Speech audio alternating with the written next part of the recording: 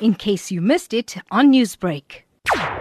A unilateral Ramadan ceasefire lay in tatters in Kashmir as a murderous mob ambushed the police jeep, which left 2 hurt and 1 killed as those in the vehicle tried to escape certain death. Security Commander Ravideep Sahi gave an account of what happened on the weekend. Due to heavy stone pelting, the driver tried to maneuver his way through the aggressive stone pelting mob, and in that process, to save the life of personnel and life of the officer, the driver tried to maneuver through the mob. As a result, we came to know that 3 civilians were injured. Stone-throwing mobs have a free run in Kashmir, where the local government is soft on militants. But India's right-wing Hindu BJP party, which is a coalition partner, wants a muscular approach. Senior army officer Dalbir Singh said politicians have ruined all hopes of peace. It has been the trend for quite some time that the soldiers are sacrificed at the political altar, and this is what has happened this time when the ceasefire has been announced without full agreement of the army and the armed forces. Between 2015 and last year,